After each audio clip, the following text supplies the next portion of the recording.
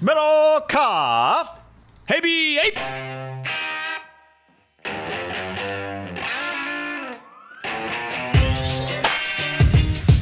Recording this on a Thursday. Some would call it the first Thursday and the first round of the Masters. I would call it, now we're under 3 weeks to the NFL draft, John. 3 weeks.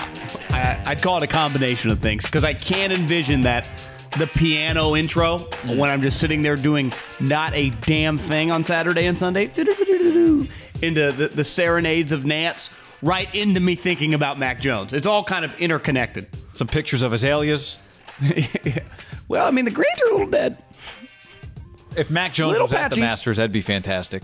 Little patchy. I'd love to see Mac Jones standing next to like Dustin, and we can get an idea like his size, or standing next to Victor Hovland, who sneaky looks when you see him like he's 6'5", but is actually like 5'11", I think. Yeah, he's not that tall. He's leaned up a little bit. Spieth a little taller than you think. Yeah, I think Spieth- he's probably 6'1 and a half, 6'2". You've seen him, right? Was he I've at that not tour seen championship? Spieth, no. That's when he was at his low point. He wasn't going to that tournament. You saw Bryson. He was a big Saw motherfucker, Bryson. isn't he? Yep. But that was before he was big.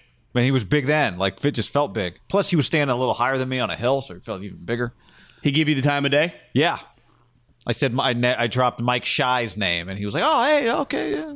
What's an easier kind of media huddle, or what would we call it? The media, just The hover? kind of the hover. Yeah. Would you say it's baseball the worst? Baseball's the worst. Well, what am I comparing it to? But yeah, the baseball clubhouse hover is the worst. Golf. Golf, way better. Yeah, guys are walking from the practice green to the range. It's like Monday, Tuesday, Wednesday is when I did it, right? They're not about to compete, so they're a little more relaxed. Absolutely. Only 30 They're guys not at that tournament you were naked there. Yeah. or trying to eat or trying to shower like in baseball.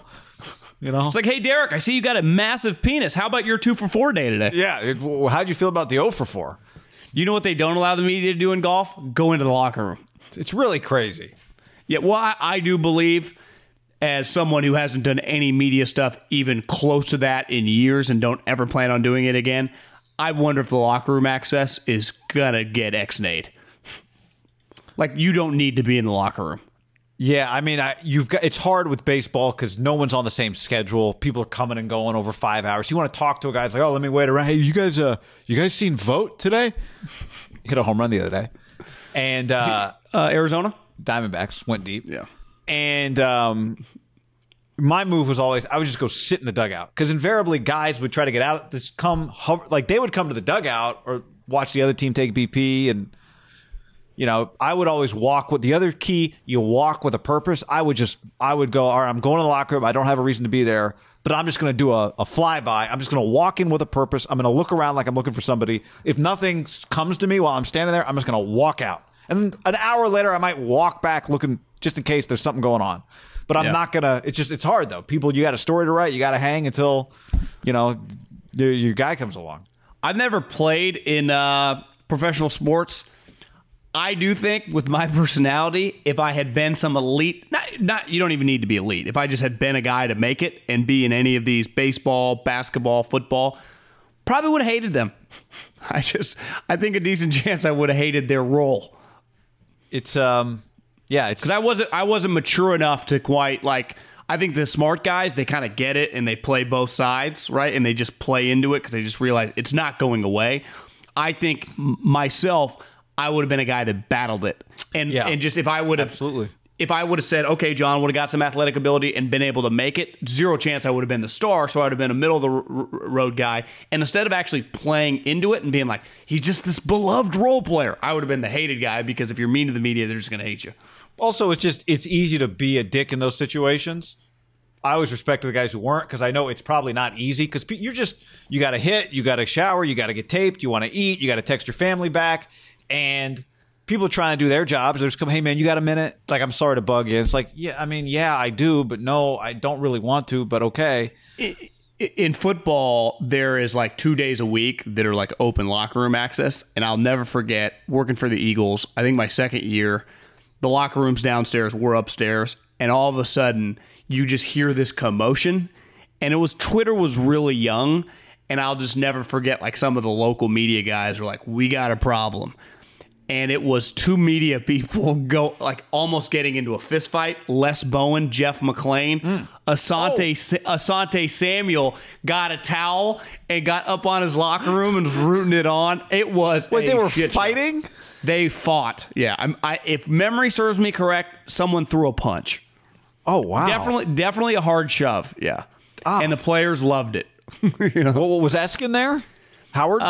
Yeah, Eskin somehow usually, like, I would go eat team meals and he would just be sitting there with the team. Like, he had a pretty unique role. Gotcha. I don't know exactly how he pulled it off, but he was a media member and he could be critical, but he was also on the sideline of the radio broadcast and he was free to hang out whenever he wanted inside the team lunchroom. That's a good deal. It was an awesome gig. Podcast, don't forget, mailbag coming on the weekends. The Saturday mailbag, the way you get into the mailbag, you go to iTunes and you leave a review, and in that review, you leave a question. After you hit us with a 5-star. We appreciate that. And that question is how you get in the mailbag. Very simple. Yep. Do it right now. Mailbag, YouTube channel, got some separate content. Obviously, we do put a lot of the podcast content up there.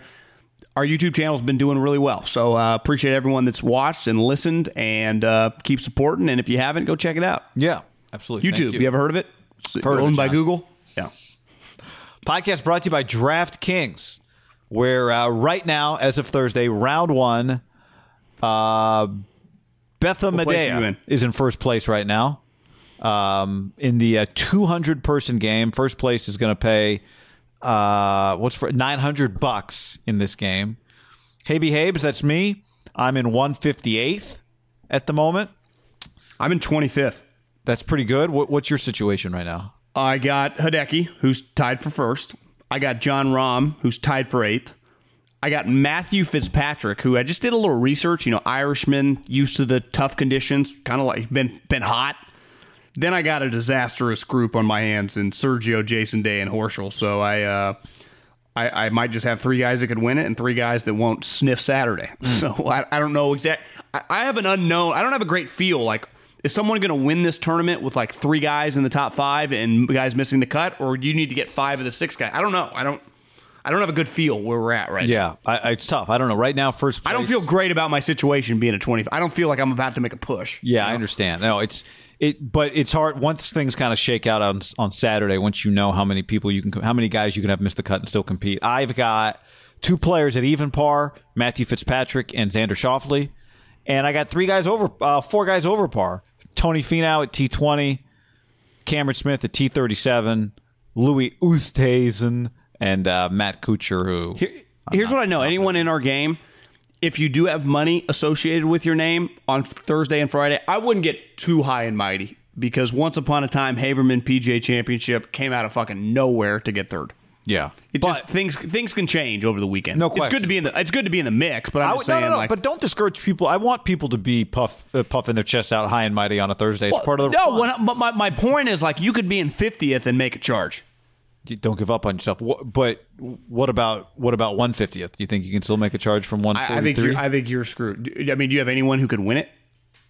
I mean, look, Xander's T13. So is Matthew Fitzpatrick. It's early. It's early. Recording this on a Thursday. One thing I would, if we can ever get the CEO of DraftKings to sponsor us to go to Augusta and we sit down with him, I'd love to ask him. I would like to be able to do some like mid-round trades, be able to buy, like, could you put in $20 more and like make a change? Like, Right. could I siphon out one guy and add could I flip Bryson and DeChambeau and pay a price? You know, like I put $50 more in the pot or something to be able to make a change. Yep, I like that, because now I'm going to tell you promo code HAM, sign up, get in. We're going to have. It's always great to be in the Haberman and Middlecoff League. That's what everyone is getting in. But you know, what do I do on Saturday right now when I'm sitting here with my draft teams? I know. I do baseball, I guess.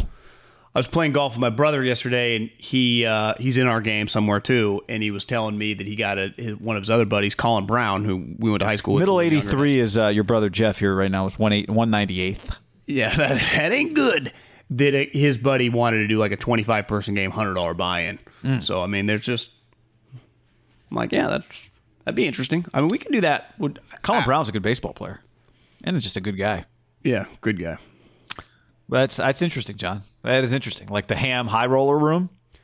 Yeah, I mean, just like, could we do like U.S. Open 40-person game, $100 buy-in? It wouldn't cost you anything because you have a rolling balance of like $800. Well, I mean, it was. Now it's like $715. You know, I mean, guy, holy shit! Well, I'm bleeding. You're never going to run out, and you're never going to run out in $10 or $20 games. I've paid taxes on this money, John.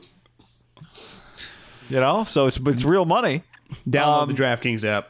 Download the app, promo code HAM. This is a blast to play, and you know, I wish we could I guess we probably could post our leaderboard somewhere so people who weren't in the game could follow along. But also, here's what you can also do: MyBookie.ag, promo code HAM1. MyBookie.ag, promo code HAM1. They'll match that first deposit 50% up to $1,000. Don't forget, if you accept the bonus, you have to bet the full amount before you withdraw funds. So you can also decline the bonus. But either way, use HAM1 so they know that we sent you. And do you know what you can do is you can live bet. And it's one pretty cool part of golf because at least once you get to the weekend, you can get a guy 5-6 to 1, an elite player who has a chance to win it, right? Like you can get right now John Rahm plus 7.5, you know, basically 7.5 to 1, right? And he's playing well. He's going to make the cut. You can get, if you're like, okay, I like Justin Thomas or I like Koepka or whoever, you can bet these guys live. You can't do the top 10. Someone asked us the other day, I think on DMs, if you could do top 5s, top 10s, and yeah, I mean, you can do it. Their props for golf were pretty unreal. I don't know if you look through, like, they have matchups. I almost put like $10 on a first-round leader. I think I was going to put it on Fitzpatrick. It was like 80 to 1. But I was like, if I had some Harvard analytical guy run the chances that any human just blind luck can pick the first-round leader in a golf tournament, it has to be pretty low, don't you think? I would think so, yes. Yeah. So I was like, but then I started doing the math. I'm like, if I put $20 on Hideki at 75 to 1, he actually crossed my mind, but the odds was like 75 to 1. This is probably telling you that it's pretty unrealistic. So I didn't do it. And unpredictable. Wouldn't that be pretty fun though? Just if you had a chance. Absolutely. I mean, what if you had Brian Harman or Mickelson? Mickelson's one over. I don't mind Brian Harman, short little Feels ball like guy. Matsuyama's always going to be in that mix. I know. MyBookie.ag, promo code HAM, and the number 1. Also, all the draft props, you can get them there. Gamble on baseball. Hoops. Go get it. All right. Mac Jones, John, does he fit the 49ers' recent profile of successful draft picks? Yes or no? I did a little breakdown / got this forwarded to me by one of our listeners, Robbie, who, you know, knows his stuff. And it just got me thinking. Robbie. It got me thinking about, like, yeah, there's some validity behind this. Because right now, you can't even make it up. The snowball avalanche flying down the hill with Mac Jones to the night. It's like Kyle's waiting at the bottom, and the avalanche of Mac Jones is coming right at him. It's not even disputable anymore. And I think when you look at their first-round picks of this kind of era, their biggest mistake came the first year. I mean, when they took Solomon Thomas, when they were drafting 3rd overall. Actually, at the time, they were drafting 2nd, and they traded back one spot with the, obviously, the Chicago Bears for Trubisky. But it was a disaster. I mean, you took a guy that you didn't think, it never crossed your mind to pick up his 5th-year option, who is now on another team. Like, it just doesn't get any worse than that. You could say, well, it does get a little worse. Reuben was an epic disaster. He was at the end of the first round. So it's like there is more room for error. And I think it was easy to understand. Like Solomon Thomas was a tweener. He didn't have a position, and he failed miserably. He's just he's a backup. When I say it failed, like he might have, assuming that he comes back from that devastating knee injury, he might have an 8-9 year career. But he's not the 3rd overall pick. He should have been a 4th round pick. Reuben actually was an elite talent, and I give them credit for he's a top 5 guy in a draft talent. He was just, the character stuff came true, right? It came to fruition. You couldn't trust him. Whether it was naivete, whether it was whatever it was. Yeah. It's him. I blame immaturity. him. Then what do? The next year, guy, they pivot. They go McGlinchey, who's the complete opposite, right? Pure position, a tackle, big, high floor, like super tough guy from Notre Dame, right in the trenches with Quentin Nelson, Quentin's like going right to the Hall of Fame. Just those two guys, 69 and 68, just, road grading. Well, it turns out not ideal. His athleticism is a disaster, and Colton Miller, the guy who went after him, just got extended. And if they could do that over, they wouldn't even hesitate to take Colton Miller, correct? Correct. And what did they lean there? Scheme fit, just plug and play guy. Kind of the way we talk about Mac Jones. Disaster. The next year, they did not overthink it, because who thought Nick Bosa, it's like, is he really going to be as good as his brother? Blah, blah, blah. Well, he was elite, and he was awesome. And they didn't overthink it. They just took the blue chip guy, and they nailed it. And then last year, Kinlaw and Ayuk actually fit like huge swings for the fences. Kinlaw, we were talking before we recorded, there's this viral pic going. He looks like, he's fucking enormous. He is enormous. And his tape was not top 15. What was top 15 and really top 10 was 6'5" and a half. He was huge. Traits, strong, baby. All traits. And Ayuk, where you went like, God, is his combine. Remember, he didn't run that fast. And John Lynch came out and said, I was told by Herm Edwards, and we believe this. His tape said he was fast. Herm said, didn't he have like a hernia or something that slowed him down at the combine? We think he's a low 4.4 guy. And you know what? They were right. He came to the team immediately. Their speed demon. So the guys they've hit on were all traits guys. Think about the guys they missed on. CJ, just comes from Iowa, pro style, plug and play with Kyle. Disaster. Pettis, I don't even really know. I'm a technician. I'm like, I went back and read some of his draft profile for this conversation. It said explosive traits. I can tell you this, having watched him in college, I thought it was a stunning pick when they made it. He did not feel like a second-round receiver. From a trait standpoint, the production had been very high his last year at Washington with playing with John Ross. His last year was without John Ross, but the year with John Ross is when they played Alabama in the playoffs, right? Yep. To me, his defining characteristic was like, he's broke Deshaun Jackson's Pac-12 or maybe NCAA record for touchdowns or return touchdowns, right? Touchdowns. And then he didn't even do that in the pros. It'd be one thing. It's like, Patrick Peterson, Odell Beckham, Deshaun Jackson. They're great players and they're dynamic returners. Well, all those guys, at least early on in their career, were returners. They're like, yeah, we don't even think he can return. It's like, well, what the fuck did you draft him? And it was a disaster. And a couple guys that it doesn't always work, but Akello, Long, right? Just the Seattle corner. He didn't have the instincts to play corner, but that's, to me, a trait pick. Fred Warner, speed, a trait pick. Now, Fred Warner was a good player at BYU. I had buddies in the NFL who were like, God, I love Fred Warner coming out. I didn't maybe think he was going to be the best linebacker in the league, but the guy was a stud. So I just think when you look at their first-round picks, their two major disasters, if I throw Rubin away, he was character, were Solomon Thomas and McGlinchey, which I think both those guys would fall in the same category. Safe, man. High character, check all the boxes, and they're just going to have a place in this league for a while. And I think those are, to me, their two major redos of the group, right? Of Bosa, Kinlaw, Ayuk. Even Rubin, it was clear Rubin was a legit NFL player. It was like, Rubin, you can't let this girl come follow you to Tampa Bay on a road game, right? Yeah. Well, it was them taking a risk because they saw the traits and the production. Yeah. He was the total package on the field. He was starting middle linebacker. Maybe some Alabama. health questions. To me, Mac Jones is like a McGlinchey. Like that McGlinchey's a problem as of recording this right now. They have not picked up McGlinchey's fifth-year option. If you just said, John, I haven't dug into this, I have no inside information, I'd say it's like 50-50. I think they're kind of torn. They're like, hey, he's a tackle. Let's just pick it up. I bet there are conversations going on where they're like, let's just not pick it up. Yeah. And I if they don't pick it up, I'd say that's probably the right decision. You don't want to chase a miss. Don't. If you're going to do it because you think he can be better, not because he was a first-round pick. Don't you think that's good life advice? Like, don't chase misses. Absolutely. Like, just fucking pivot. Like, it's okay. And to me, it's Mac Jones like McGlinchey. But okay, so we have to talk about how this relates to Mac Jones, though, right? Physically, what is he? What are his traits? I got a DM from McKay who said, I don't care about the Niners, but I like the podcast, so thanks, McKay, on Instagram. But he said Mac Jones, is Mac Jones sneaky athletic? I think you told me something before the podcast that surprised me a little bit in terms of Mac Jones's physicality. Well, yeah, I said it either on our last podcast or 2 podcasts ago, and be like, well, guys, like, your prototypical Rivers, Eli, those guys like 6'5" pocket quarterbacks.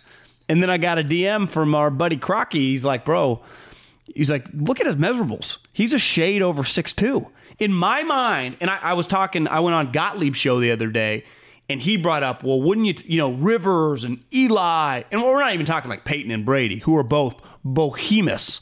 Like, there's a reason why, Dwayne Wade is an outlier as a 6'3.5", 6'4" shooting guard, right? Most shooting guards are 6'6", 6'7". Like, Phillip Rivers, and you and I have stood next to him, is fucking massive. Flacco, Eli, these guys are huge. Mac Jones is Jimmy Garoppolo. I don't know. I just had it in my head. He was 6'4", and then I looked at the measurables. I'm like, he's basically the same size as Zach Wilson, who we questioned how tall he was, and then he hit 6'2". It's shocking to me. What would you have guessed before I told you or even brought it up? Because, again, I just assumed. 6'4".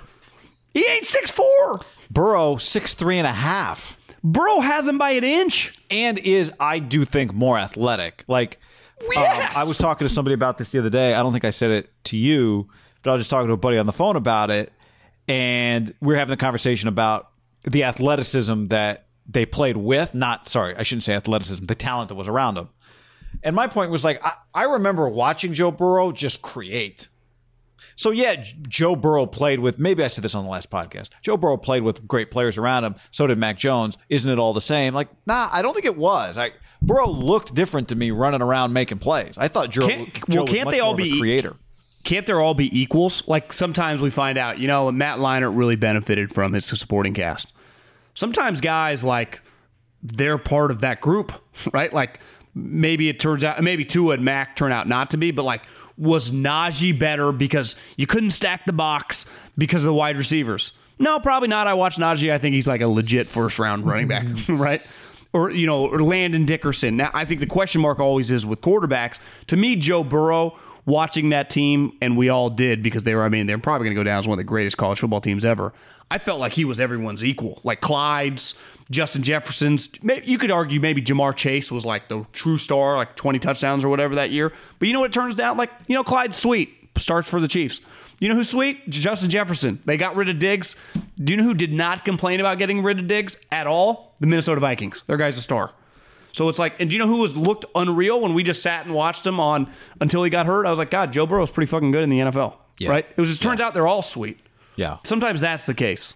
But Joe Burrow and Mac, like, Joe Burrow to me, because here's the difference. Alabama's offensive line, I would say one thing under Saban, because the way they built the program was defense and running game. So they've always produced a ton. Like, when I think Alabama draft picks, if we did a deep dive, think how many drafted offensive linemen they've had in the last decade. I mean, I would say off the top of my head, probably over 15, right? And countless tackles and guards and centers. And they're going to have, Dickerson, who with the torn ACL, what is he going to go, like top 50? Now, there are some questions. He's had a couple of knee injuries, but like his just tape is top 50 tape. And I'm pretty sure they have another offensive lineman. It's hard to even keep up with all their prospects sometimes because like they have headliners. And I read an article. That'd be way too much. I read a tweet that said they have someone like Tom Pelissaro or Rap Sheet about some defensive tackle they have that might be the top defensive tackle in the league that might be a fringe like top 15 guy. Honestly, I had never heard of him. It just shows you at Alabama, it's like they have guys that go in the 20s. You're like, God, I didn't even know. Because you're like Surtain, Judy, Ruggs, Waddle, Mac. And then they got like 3 other guys that also go in the first round. That's just part of their program. And that's where I think the Mac thing is like, he is not, and really Tua wasn't either, right? I think one thing Nick would tell you is like,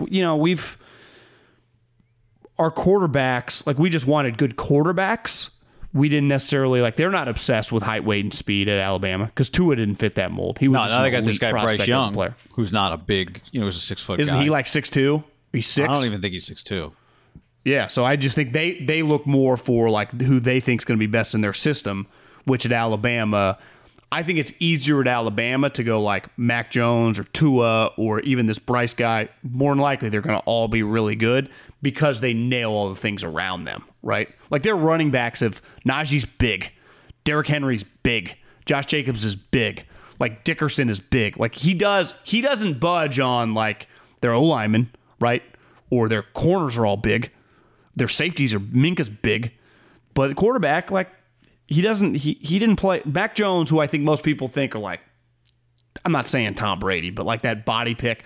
Tom Brady's fucking huge. Tom Brady's closer to 6'6" than he is 6'5". So, okay, what do we look at, though, when we talk about this list of guys the Niners have drafted? Does this tell us that it tells us the Niners have had success? What your premise was, the Niners have had success with the elite talent guys versus the perceived high floor guys in the draft. But we could also just reach the conclusion that the Niners are willing to not take the most talented player high in the draft. The question is, but when they've done that, it hasn't worked. Well, I understand. But what we don't know is, has that changed their mind? Or is that part of what they do? Well, that's what we don't know. They're not. If it hasn't, then that's on them. Well, yeah, I'm just saying, to me, it's this conversation is not a here's what they're gonna do. It's a here's some evidence about what they should do. Yeah, I don't feel any better that. Right, I'm with you, but I mean, this evidence shows, like, if you are sitting down and going over your tenure of because didn't Kyle mention this, where we were our first 4 years, and we talked about where we want to go our next 4 years. Wouldn't part of that being having guys on the whiteboard doing studies like where have we hit, where have we missed, what has gone right, and what has gone wrong? Yep. The first thing you would list is not like, well, who have we hit in the 7th round? It's like, well, how have we done with our premium picks, right? Sure, for sure. It's like, we got Kittle in the 5th. Yeah, that's, in a weird way, I'm not trying to be dismissive. It's kind of irrelevant. Like, you're going to hit some home runs late, and you're going to miss some, you know? Yeah. What are you doing with Drake your first Greenlaw in the couple rounds? 5th. Yeah. It's like, yeah, every team does that in some form or fashion. You didn't give up. What are you going to do with your to get first round Drake picks? Greenlaw? 100, and that factors in. Like, would you trade up? If you were going to trade up, if I had told you, you know what? We had traded 3 1s for Bosa. It would have sucked when he got hurt. But it'd been like, you know what? We can live with that. We traded up to get Ayuk. We feel pretty good about that. We traded up, or would we have traded up for McGlinchey? Maybe that's the conversation. Would we have traded up for McGlinchey? Oh my God, we probably would have got fired. Would we have traded up for Solomon Thomas? That's a fireable offense. We trade up for Bosa? Yeah, nailed it. Kinlaw, to be determined. TBD. Yep. So there's a conversation going on about Justin Fields as it relates to The Ohio State University, which is, are Ohio State quarterback products destined to fail? Should we use the history of Ohio State quarterbacks as part of the puzzle when we evaluate whether or not Justin Fields is a good quarterback prospect in the NFL? I think the answer is no. I don't think it matters what's happened at Ohio State before as it relates to Justin Fields. Let me tell you why. There hasn't been a prospect like Justin Fields playing quarterback at Ohio State ever. Dwayne Haskins was the 15th overall pick. That's the only one that's even close. Cardale Jones, he was a 4th rounder. No one was tricked by Cardale Jones's draft prospects, John. He was a 4th round pick. Terrell Pryor was a supplemental 3rd. Troy Smith went in the 5th round. Craig Krenzel went in the 5th round. Steve Bellisari went in the 6th round. Never heard of him. Joe Germain, I know you've heard of Joe Germain. Yeah. Went in the 4th round. There has not been... Ohio State guys haven't succeeded, but whatever. They've been 5th round picks. No one expected them to. Justin Fields is a different type of prospect than the history of Ohio State quarterbacks says Ohio State produces. He is an outlier by Ohio State quarterback prospect standards.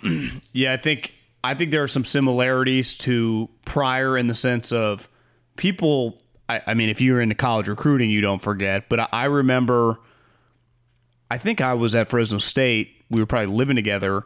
Terrell Pryor was like a rock star recruit. Mm-hmm. He was like LeBron James level because remember Chip Kelly had like flown out a plane. It basically came down between Chip Kelly, Penn State, and Ohio State because I think he was a PA guy and Penn State desperately wanted him. Maybe I was living in Philly. It was my first year there. But I just remember Chip, like Oregon thought they had a good chance. Remember people going to his basketball. He was just an elite 5-star, can't miss guy. Like Justin Fields. But then when he played, you're like, Now, things got weird. The tattoo scandal, part of why he went to the supplemental draft. But he was never the NFL prospect as a player. I'm with you. I think part of what... Now, there have been a lot of like top 10, quote-unquote, overall recruits that never mount up to shit. It's irrelevant where you start as a recruit. as a quarterback. I'd argue for most positions. I mean, it helps you get to big schools, but it does not determine where you're going to get drafted. Maybe it helps a little bit if you underachieve, because that probably means you're physically a freak. Like Mario Edwards Jr. was like a top 10 recruit, went to Florida State, wasn't great, but he was a physical freak, so he still got drafted in the second round.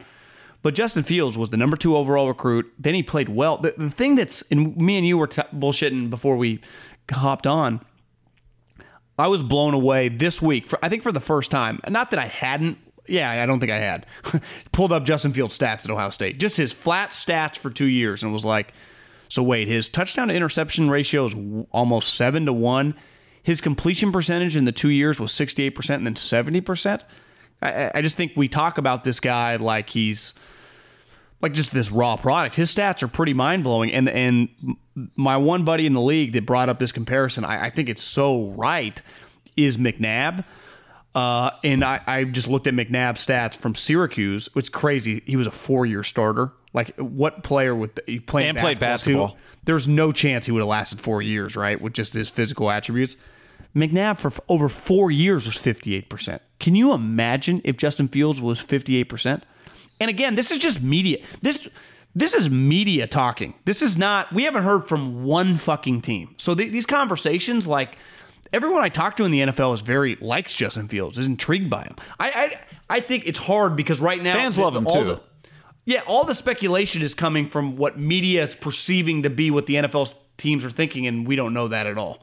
This whole thing, like if Mac Jones ends up going 20 and Justin Fields goes 2 or 3, what if Justin Fields goes 2, guy? We've talked about it. I don't think it's going to happen because I talked to someone who pretty knows Joe Douglas well.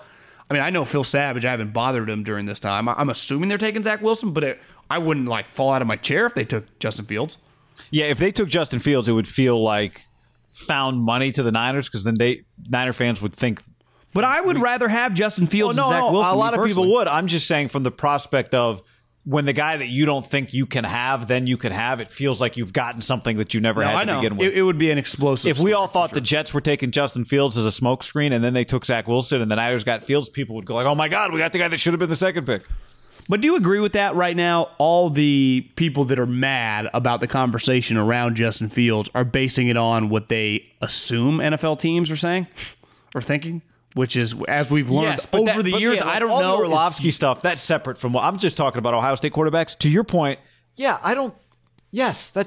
here's the thing about that is anonymous sources, there's a lot of reasons to hate anonymous sources, but anonymous sources say the things that people won't say on the record. So I don't think you can always just dismiss anonymous sources out of hand because that's the good stuff. They're not allowed to put their name on it, guy. So, but yeah, that's a separate. I agree with you. I think a lot of the stuff is not the stuff that NFL teams are. But this is one of those things that gets thrown in that you're talking about, the Ohio State quarterbacks. If you brought that up, if I was sitting in the meeting with like the Pittsburgh Steelers and Kevin Colbert, who we can never point out of the draft meeting, and we're just going position by position, and then we come to Justin Fields, and I go, Kevin, Ohio State quarterbacks always fail. Everyone in the room would be like, what the fuck are you talking about? Let me give you another counter argument to this, just to point out how stupid this conversation is. Which programs quarterbacks do you bet on? Who always would you be like? Oh, NC State. I give them credit for Russ and Phillip Rivers and Jacoby Brissett and Mike Glennon. You got to go with NC State. Yeah, probably. Okay. Yeah, I mean, if we listed programs with great quarterbacks, they'd be on the list. Be like, Brady. You got to go Michigan, Harbaugh. The only one really, I think, that even has a case to be made right this second is probably Oklahoma. Like, they're the only one that within the last, 10 years, you'd say it's just consistently. A lot of these lists that you come up with, it's most quarterbacks fail. So you Bradford, go Baker, Kyler, Baker. Yeah, that'd be the list. We'll see what happens with Jalen Hurts. But it's hard. It's not like some teams like DBU. Well, there are a ton of DBs, and you could rack up in 20 years a ton of DBs in the league. With quarterbacks, I'd argue if you hit 2 over 20 years, you're doing pretty well. Well, because right? First of all, if you've got a good wouldn't Fresno State? I mean, Fresno State's got Derek Carr. Billy Volek, Trent Dilfer, David Tommy? Carr, who? Brandstater. Brandstater. I mean, it was an NFL. Went to the NFL. Oh, no. So yeah, I mean, part of it is if you're a good college quarterback, you play for 2 or 3 years. If you're a good college corner, you play with 3 or 4 other good college corners. Like Washington can turn out 2 or 3 draft picks at cornerback every year. You can't do that at quarterback necessarily. Well, imagine if we played the game of like wide receivers from LSU, right? I mean, quarterback is so unique because I think we can go negative. Like, does Notre Dame have a great history? I bet if we dove in, it's probably not great beside like Montana. But that doesn't mean that they're next. If they do land Joe Burrow in like 3 years, doesn't mean that guy's going to fail because Deshaun Kaiser failed, right? Stupid. They have nothing to do. And these are the conversations in the draft room where could get you fired if the GM doesn't like you, but definitely would get you embarrassed because it's like every single player. And I think if you approach this in life, like every single human is a different story than the previous human, unless they're like, I don't know, brothers and they grew up together. Like they have nothing in common, especially if they didn't play together. Like what does a quarterback from now have in common? Like what would Justin Fields, he'd be like Dwayne Haskins, he was there before I ever got there. I never even met the guy. Yeah, to me, the one parallel, right, if they all played for the same coach, ran the same offense, and that offense historically just covered up flaws that quarterbacks had, right? Like if Lincoln Riley Lincoln's going to start getting better. I mean, he gets credit for it now, right? If you're a pitching coach and you come from a program that a bunch of guys get Tommy John at a higher rate than other people get Tommy John, okay, that would be something I'd be interested in knowing. But again, Cardale Jones played for the same coach and the same offense. I mean, obviously he played for Ryan Day, but in the end, that's what I'm saying. Justin Fields played for Ryan Day. But Cardale Jones was a 4th-round pick. Cardale Jones was not the 5th overall pick. The people were like, oh my God, we were fooled by Cardale Jones. No, he went in the 4th round. But also mistakes happen. Like if you could, Joe Burrow transferred when he didn't beat out Dwayne Haskins, and I've heard Urban say this, like we didn't expect, it just kind of snowballed. We didn't expect Dwayne to be like a one and done guy, which he essentially was, and then Burrow left and had to start him. Obviously, it turns out you would take Burrow over Dwayne Haskins any day of the week. I bet there's a decent chance if me and you had been on the staff, just like recruiting coordinators, hey, Middlecoff, and we were just at practice, and Urban's like, these guys sure talk a lot. Yeah, but even if like, God, Dwayne he looks better than Burrow, I'd be like, yeah, he does, right? It's not inconceivable if that happened. Why? Because it was probably a shorter sample size. Cardale had just left. They're just putting it together, and now looking back, in like think how that's going to age in like 10 years if Burrow goes on to have a really good career. Like, God, that's one of the dumbest decisions ever. You went with Dwayne Haskins over Joe Burrow. Well, but isn't Fields went to Georgia? Fields didn't go to Ohio State first. No. Same thing. They got lucky, right? He transferred. Hell yeah, they did. Ohio State. And they also didn't they get lucky in the sense that he was able to get the waiver because the race thing about the guy screaming at him, the baseball player. Wasn't that the thing? Yeah. Was that Justin Fields, the baseball player? Exactly right. Screaming at him? I don't know if he was like, it was like from his own student section, I think was the deal. Yeah, but there's a decent chance if that never happens, he would have had to sit out a season, right? Yep. Even though I read somewhere that like that a lot of people now get representation and argue every single angle and are getting it thrown out at a much higher clip than it used to be. Yeah, there is a lot of waivers are going on. Yeah. It doesn't feel like, oh yeah, you had to sit out a year. It feels like sit out a year's over. Well, there's some expectation this month or next month that for this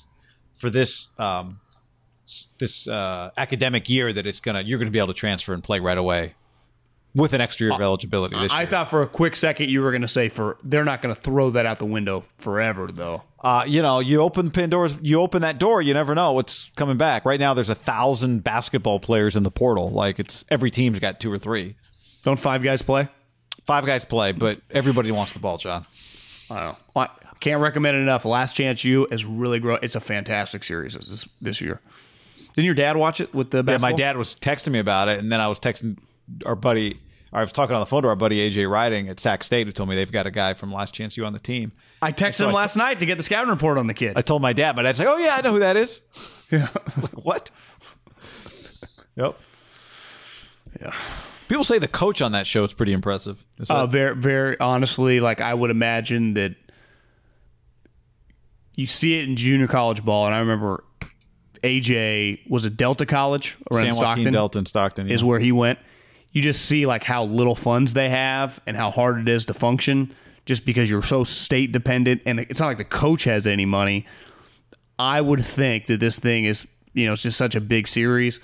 some big, like I had the thought last night laying in bed watching like episode 4, like I'll be shocked if like a Magic Johnson, if a LeBron doesn't just hand these guys like $1 million or something just to help their rims get fucked up. They just don't have that much money, right? Yeah. I mean, the coach is living kind of in a crappy house because he just doesn't make that much money. It's just hard to, and he's just such a diehard coach. I'm a huge fan. Like I was thinking, if I had a lot of money, I would help this guy out. Like he's really, really impressive. Like Shaq buying an engagement ring for a guy. Yeah, just that type of stuff. Like I'll be stunned if that does not happen for this guy. Did they ever show how much the engagement ring cost? Well, what's typically like?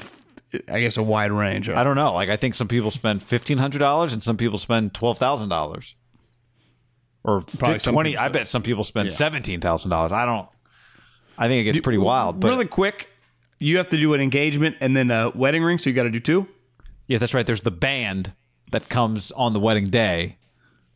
So the engagement ring has nothing to do with what you give your wife. No, the band is the thing you were holding in your pocket. Actually, you were holding. I don't remember now. Do you go up wearing a ring? What's her? The band's her wedding ring. That's right. So the engagement ring that's the fancy one. That's just basically like buying an iPad. You still need TVs and stuff and computers. Yeah. Each one needs the other. It's a real situation they got going. It's a real. Shout out to the diamond execs in the 1940s that got Hollywood to start putting diamonds in their movies. Well, I had 2 buddies yesterday. Ryan Fry, Steve Maich had babies within, I swear to God, like 24 hours of each other. And so I'm on this text thread with pictures of both babies, and then someone chimes in like, God damn, I should have got into the baby blanket business, because both of them have a different little baby blanket. They both, and it's like the baby blanket, the baby business is just gotta be booming. You know, everybody I know that has a baby gets a blanket from the Habermans. I know. That's incredible. All right, let's tell you about American Giant, John. This is really the gift you should be given. Forget about the baby. How about the dad and the mom? They need American-Giant.com, promo code HAM.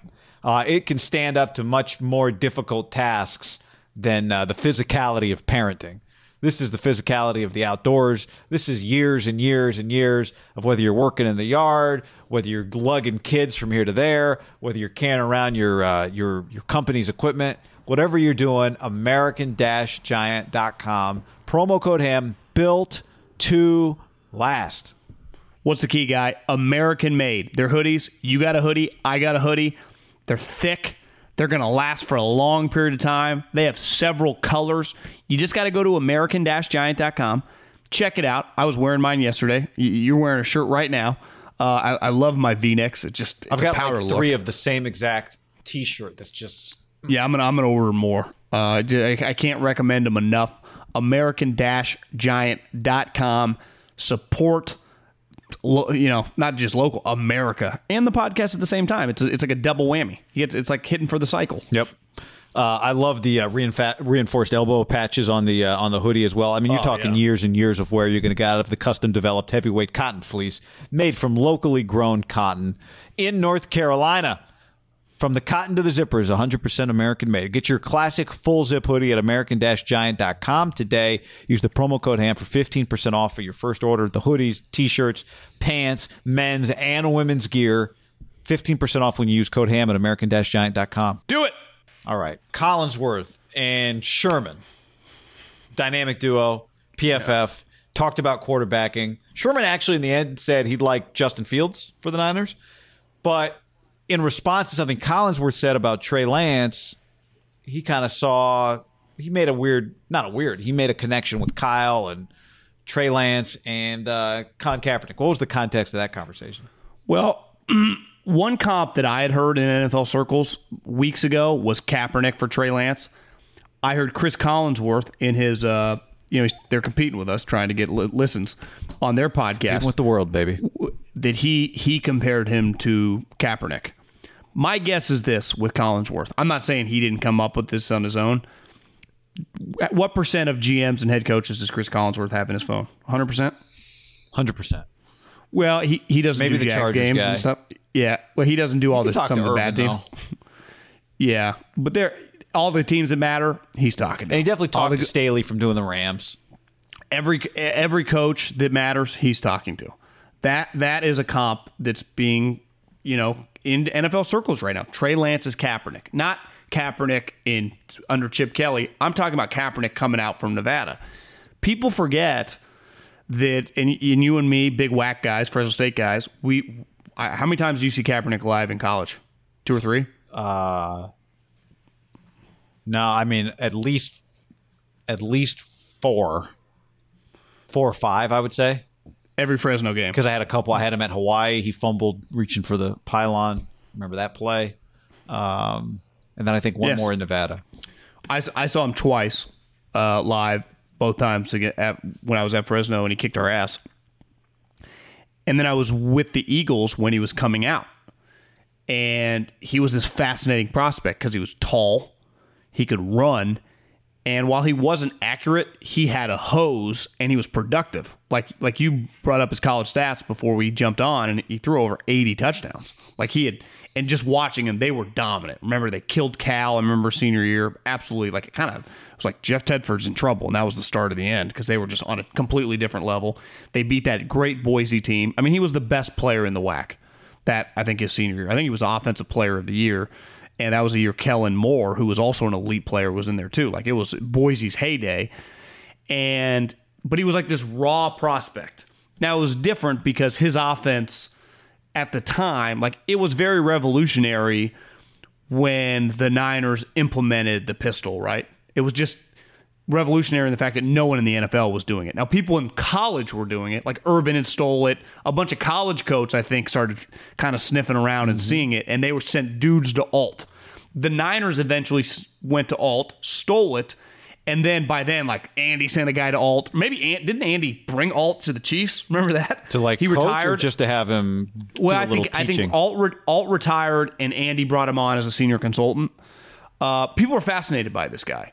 But part of it was it was a big separation. The thing with Trey Lance and North Dakota State, they do NFL concepts. It's all kind of, and now I'd even say the pistol and RPOs, it's all universal. What really is the difference when you watch a big college game and a big pro game? It honestly doesn't look that much different, right? Most teams, ask Juszczyk, was every team calling him to use the fullback? No, his market was probably 10 teams. So I actually think that's a positive comp, for Trey Lance. Now, the thing with Kaepernick that Richard mentioned this on the podcast, was that he thought that Kyle would peak Kaepernick. And I'm not saying peak Kaepernick you take because he was a very dynamic player. But if you could choose, I don't think that's what Kyle was looking for. Because when I think Kyle, the thing he really truly wants is, and same with McVay and same with LaFleur, to me, is going to be accuracy, because they're going to say the majority of plays I'm dialing up, you're going to have a guy open. I'm going to need you to hit him. And I think what really frustrates, what drove McVay crazy, and I really noticed it, probably most people this year, was God, Jared Goff skips balls. One thing, an underrated part about Kaepernick, as he was coming into his own, he could always hit a trainer on the sideline. He could always throw a ball that was holy shit. Now, Kaepernick, unlike Goff and unlike Jimmy, could throw an 80-yard ball on a rope and hit Vernon Davis. It was is that the greatest throw I've ever seen? Yeah. Remember the NFC Championship game when it goes, Earl Thomas leaps in the air, and it was he's going to pick it. It goes right through his hand, hits was it Anquan? It was I think it was Anquan, yeah. And it was just oh my God. We were at the Buffalo Wild Wings in the East Bay somewhere. Do you remember that strike? I do. To me, it was one of the most memorable things I've ever seen happen in sports, that play. Yeah, I think the best throw he ever did was the one Vernon Davis in Tampa. I swear to God, it went 80 yards. It was a bomb. Yeah. But those guys don't have that. So and that's where I think Trey Lance, it intrigues. I remember Andy was very intrigued by Kaepernick. But it just shows you we've come a long way. Projects and guys with just physical tools at quarterback, we're second, third round. Now it's shit, you got to trade up top 15, right? It happened fast. Yeah. But I agree with you. I don't think that Kyle would have loved Colin as his main quarterback. But I also don't love Trey Lance Kaepernick comp. Obviously, I saw a lot more of Colin in college than I have seen of Trey Lance in college, because we watched all his games on TV too. In those days, they would get TV1 though. There was only one TV. Although we did it was around that time that we had 2 big old box TVs in our living room, thanks to you. But I think a couple of things watching just from the video I've watched of Trey Lance. I mean, John, the tape I've grinded of Trey Lance. One, I could be wrong about this. This is just my initial. I don't think his arm is quite as strong as Collins was, like downfield throwing, but it's plenty good. Kaepernick had elite arm strength. Plenty good. I mean, I think Trey's is probably elite. I think Trey Lance has more touch, like throws with more touch than Colin did coming out of college. Colin did not throw with touch coming out of college. No. Touch was never something associated with Kaepernick. I think Lance, even though you've mentioned some questions about his motion, I actually think he's a little more, he looks just a little more natural as a thrower to me than Colin was. But Colin could look pretty also. Don't get me wrong. And, you know, Trey Lance was a 67% thrower in 2019. What was Kaepernick? Was he 63, 62, 58? Might have been 58. In college, he was 58 too, yeah. Yeah, like I don't love that comp. I think it's more the athleticism and the body type than it is the pure like numbers with the accuracy. I'm with you. This guy, just watching some YouTube highlights, clearly has more touch. Like Kaepernick, the touch thing, he was always overwhelmed, right, in pros on just like wheel route. Those things would drive him nuts. Not drive him nuts, like drive fans nuts. Because he'd fucking airmail it and hit Jeep Chris on the side. Like he just couldn't do it. Couldn't put any. It was almost like under the ball on those. It was almost like a knob block. He just struggled throwing changeups. Where I'm with you, this guy. That's where this guy is a better prospect, probably coming out. Now, will he ever live up? Checking Trey Lance, he's basically 6'4". He's 6'3" and 7/8. I'll round up, give him 6'4". Colin was 6'4.5". So I mean, one thing Colin had is Colin weighed 233 pounds at the combine. Jeez, what's Trey Lance at? I saw 225. God, all right. They're all big. I mean, these guys. There's nothing. I mean, in my head would have said, if you had asked me what's Trey Lance weigh from watching him on tape, I would have said 230. At least the pro day, he didn't run a 40.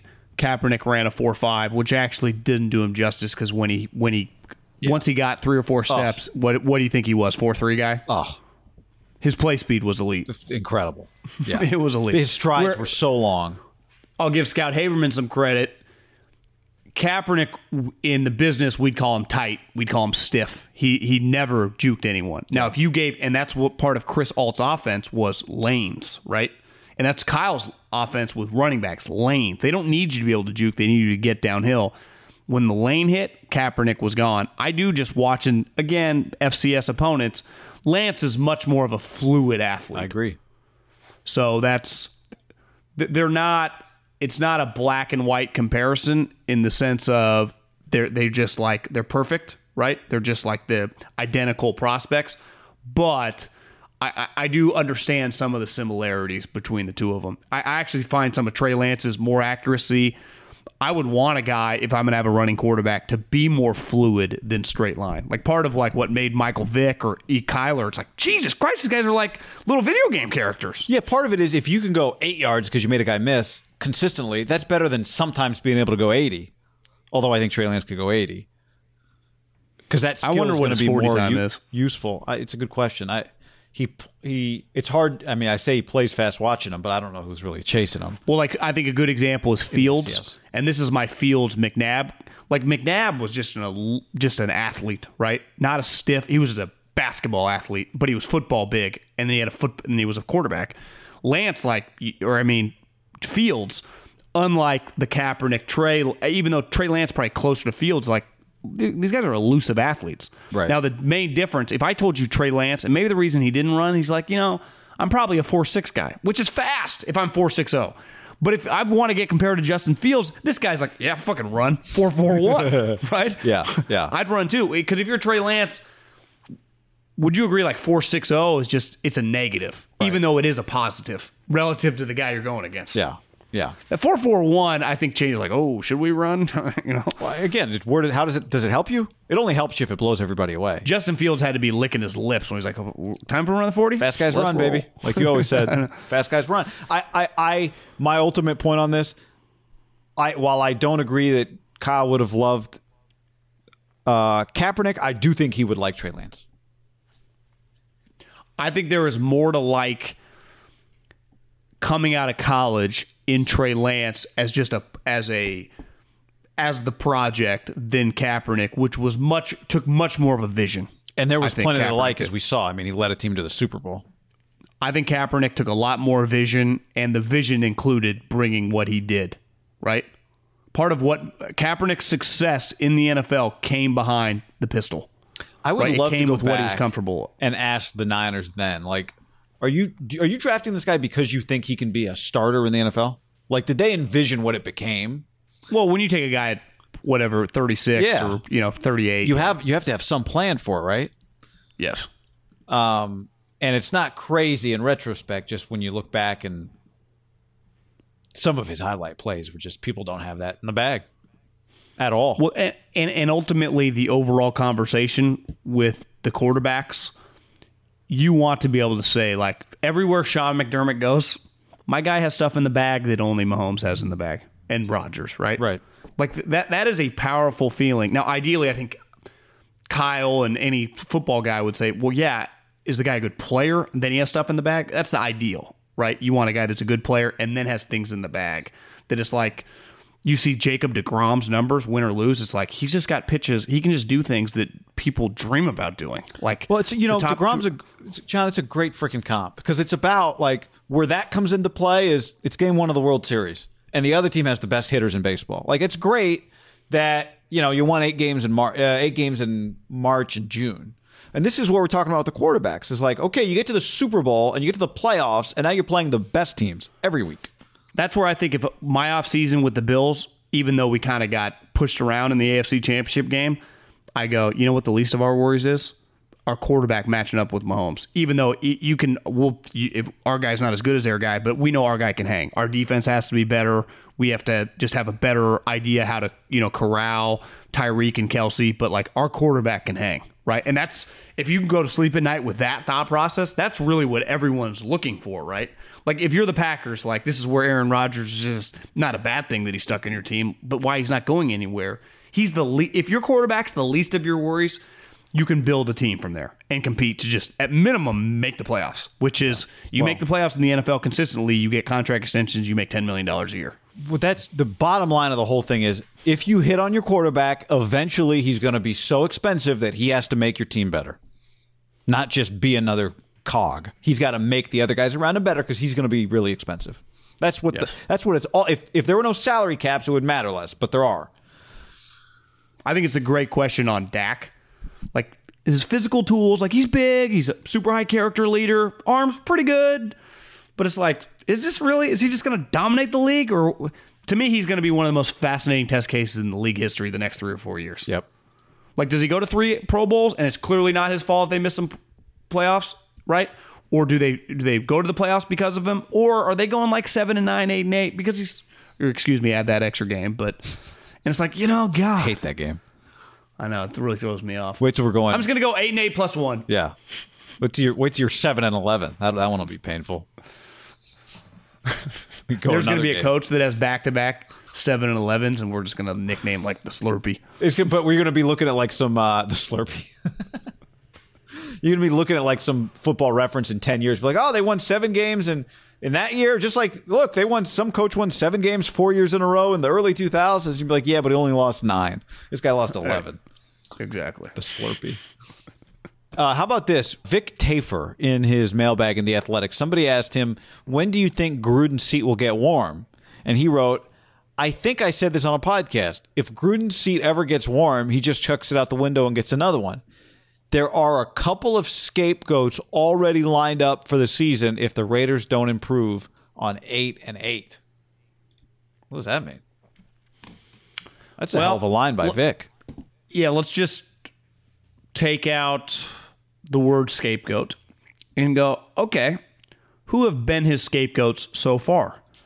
Early on, it felt like he used players, right? Khalil Mack, we can't afford him. He'll ruin our salary cap. See ya. Amari, I don't even remember what that was like. Not a scheme fit, just didn't fit, didn't want to be here. I don't know. They just traded. Yeah, didn't want to be a Cowboy. I guess was going to have to get paid soon. Yeah. And then, okay, players, scapegoating. A couple years, then they built the thing up a little bit. Reggie McKenzie, year 2. Reggie's got to go. It's like, well, why didn't Reggie just get fired when John showed up? Weird deal. Never really made sense. Mayock comes. Okay, Mayock, lifetime TV guy, but all of us universally like, Mayock's fucking smart. This guy knows his shit. Irony is like one of his biggest home runs was going back when no one thought this was going to be the case. Khalil Mack over Jadeveon Clowney. Yeah. But Mack was already gone by the time Mayock got here. And then within that year of Mayock being here, or toward the end, now I guess it's going on 2 years, Paul Guenther got the big see you later. Wasn't that, remember, on a Thursday? Mm-hmm. Or I mean on a Thursday, a Thursday game week, but he was fired on like Sunday night. So I just now, who could it possibly be? Like new players, Cars playing well. I think Mike Mayock would be the logical guy, even though I do think they should distinguish this, like on just when you talk about a person. We just go, oh, the GMs are terrible. Well, is he a GM with decision-making power, or is he a GM just by title only?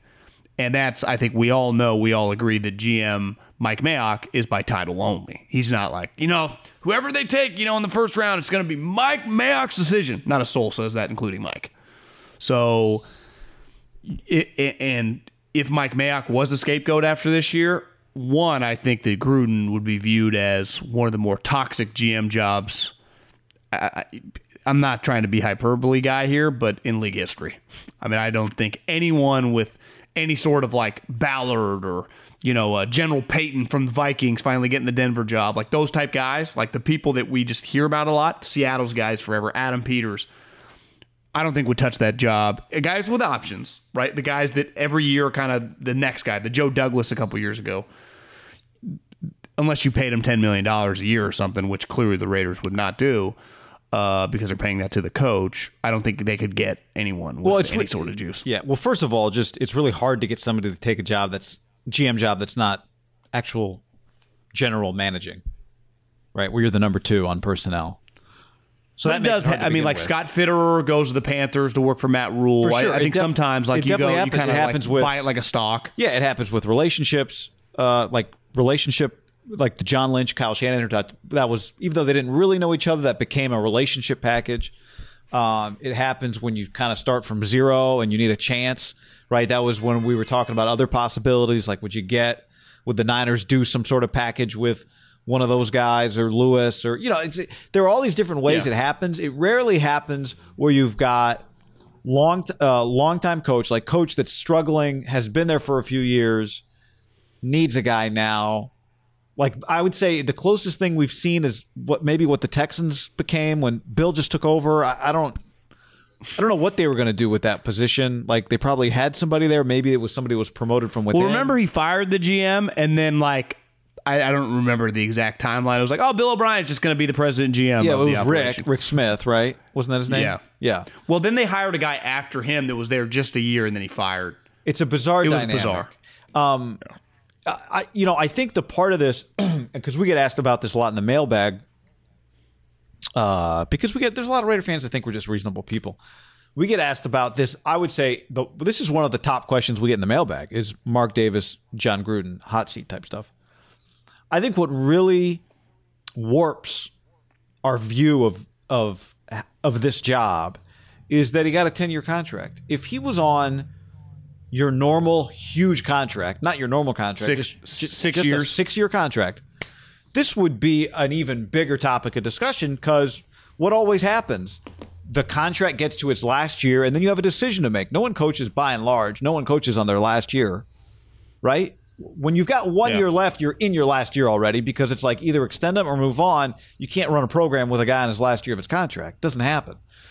But the end is so far off that we don't have these conversations right now. I mean, if we had, how many years has he been the coach of the Raiders? 4. This is going to be the 4th season, yeah. Yeah. So we'd be coming into kind of, okay, here we go. This is it. And I know we talk about it that way, but it really doesn't get treated that way. And I think Vic's right. Like, it's not about him. If it doesn't work this year, it won't be, because he's halfway through his time in charge. Not even. It never crosses my mind that his seat, lukewarm, cold, hot, like it's irrelevant. Same. I just think that bodies are going to keep getting thrown overboard the more they lose, which is a natural reaction in pro sports when people lose. Like the head coach, like, you know what? We're going to keep the offensive coordinator. We're going to keep the offensive line that sucks. We're going to fire myself. Like, that's not the way it works. You can fire people around you. I'm going to demote myself. How about that one? Yeah. That is zero possibility.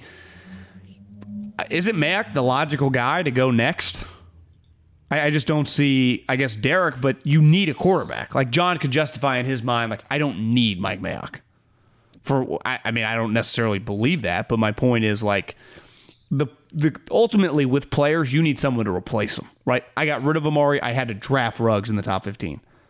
Part of why Derek has stayed, like, they weren't able to upgrade. And now Derek's got to the point where he's got value, but he got value to the Raiders too. They're not drafting high. What are they going to do? They just keep Derek. Mayock, to me, is the logical guy because it's a big headline. I actually think, though, if that's the case, I think the Raiders would look very, like, it won't be like, Mayock had to go. Because even looking back on Reggie McKenzie, the reason Reggie had to go, because it makes no sense to have a marriage that John doesn't want. Looking back, like, I actually think, and we talked about this recently, Reggie's picks have aged like better than Balky's. Yeah. And it's like, God, Reggie wasn't that bad. No. And it was clearly they should have just been fired from the jump, because when you bring in new people, it's fine. But clearly Mark really liked Reggie, and I think it's fair to assume begged John to give it a chance, right? Please help this guy that helped me get through the darkest points of our franchise with me as the owner. Give him a chance. Even though deep down, John was never going to give him a chance. He was just waiting till it was okay to fire him. And he was getting rid of players that, like, was like, why are you getting rid of this guy? It just gets back to John. It really is. I didn't expect this tenure to be this, even though I think it parallels his entire career. You just forget because there was a 10-year gap. And I don't know, a lot happens in 10 years, guy. John Gruden is just a roller coaster ride. And I think part of what Vic's explaining is, like, if the roller coaster ride continues, people will get thrown off the roller coaster, but the roller coaster is not stopping. No. It'll be 4 years, like you said. To say almost halfway, it's 4 years. That's what's coming up. It's the 4th, and then you have the 5th, and then you're halfway. So you're right. I mean, on paper, you go, oh, it's almost halfway, but that's a whole other. Is that a playoff run, or is that not a playoff run? Is that? Yeah, we're not even to the 4th season. We're just in the 4th off season, right? Right. So we're in. We're at 40. Are we in 38? It's like, is the baby 1, the baby 0? I always get confused. Where would you, are we at 41% or are we at like 31% right now? Yeah, the first year, we're at like 31. Yeah, we're not at 41%. We're like after the 4th season. Yeah, we're at like, so about 33%, right, into his tenure. Think about that. 33% into the tenure. Where it'd be a lot different if right now we were 73% into the contract. Yeah. That contract, he's got to look at it like, God, I got a lot of money coming to me. Well, I know this. It's not going to... We've talked about this a little bit. The Monday Night Football, I like Lewis, but, I mean, he's not naive. Like, at any moment, if they get a Phillip Rivers, if John Gruden were to come back, like, that show would go away.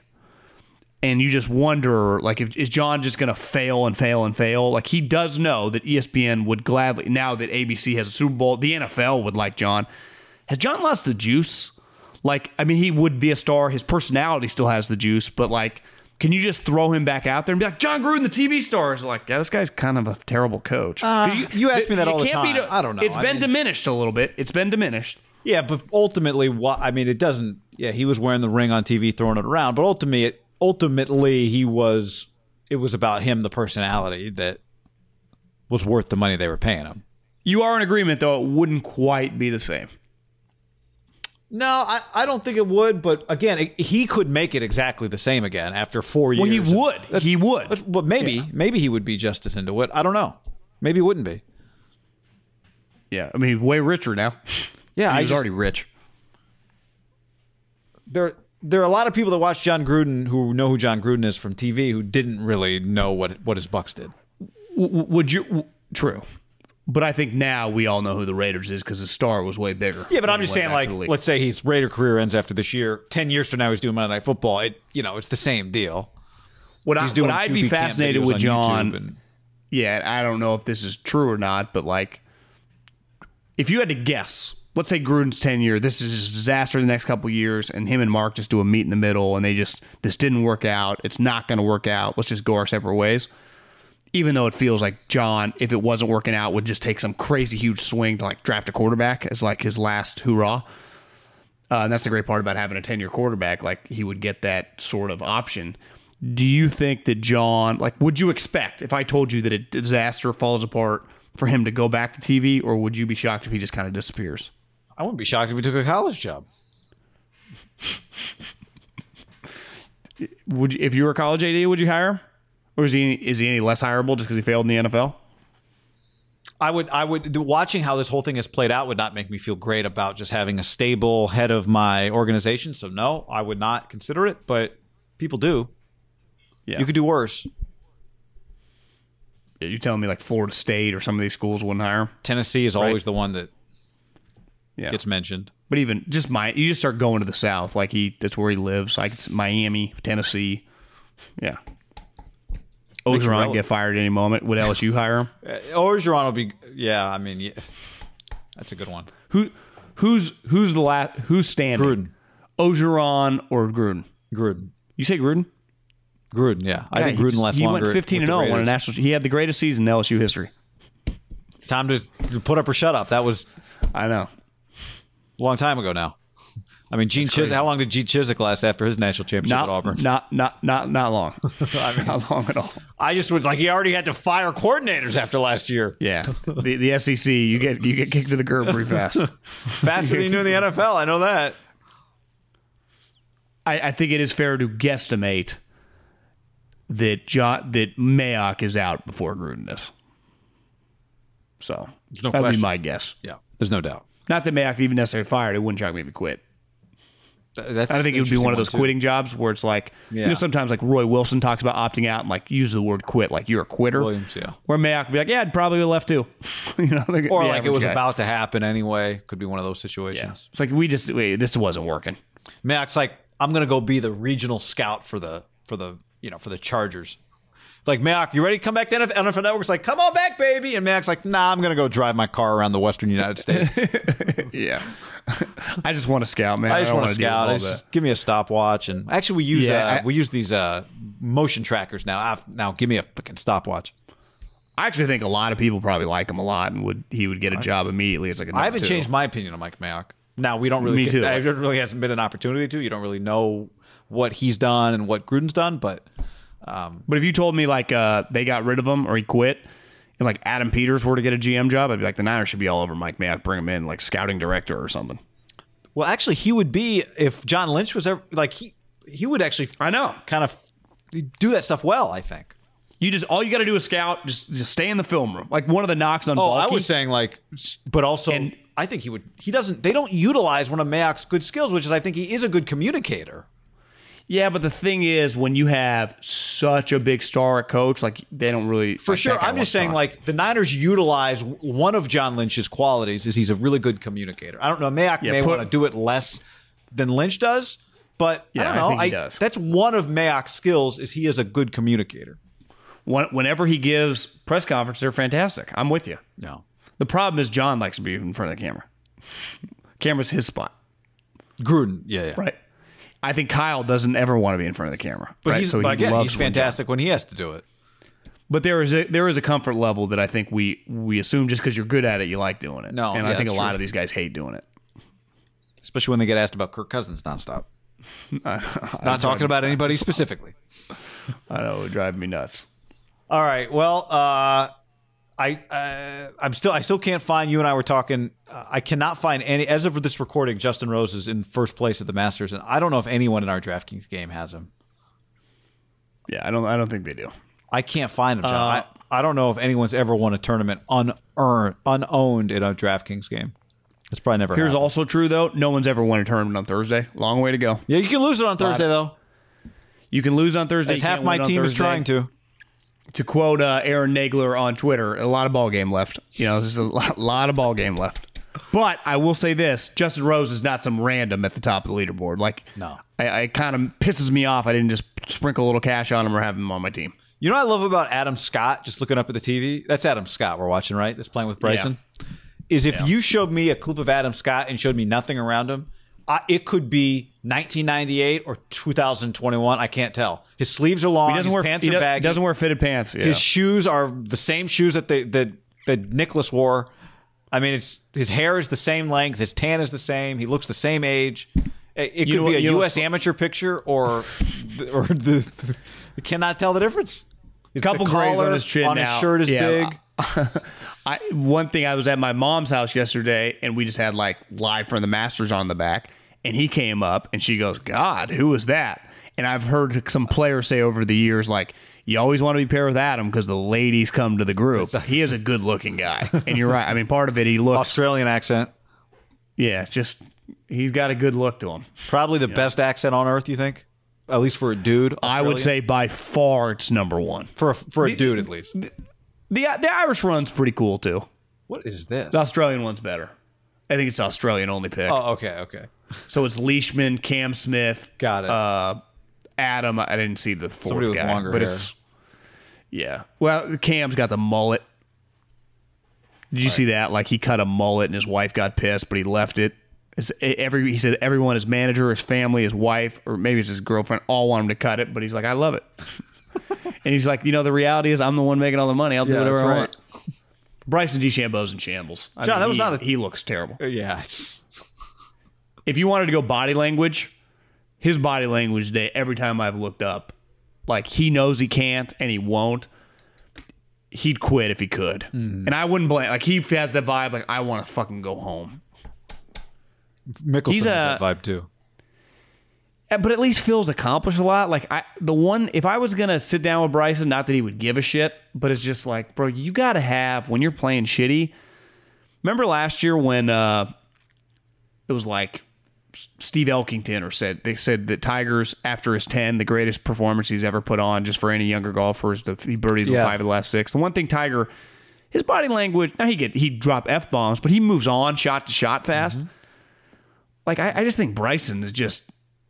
And there's a lot made up of this tournament, and he probably, I imagine, the prep work he did getting ready, it's got to be disappointing. I'm not saying that I wouldn't have bad body language, but if you want to be one of the best players ever, you got to work on that shit, bro. Well, Tiger's thing, what Earl told him, 10 steps. You get 10 steps to be man, then you have to move on.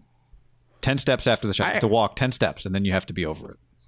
I might just start implementing that into my life. You just get pissed, you get up, you get 10 steps. I would stop on 9 and stand there being really angry before I took my 10th step. God damn it, motherfucker! Classic Middlecoff golf move when you're in a cart and you at a bat. Middlecoff just starts walking. I'll just take my one club in my hand and I just start walking. It's all right, I'll see you up there. And honestly, it's a problem for me in the game of golf. I just get very angry and down on myself. But you can't. You gotta, like Jordan said, just be light. Just try to enjoy it. It's easier said than done. All right. On this note, anything else? Peace. Later. No, that's it.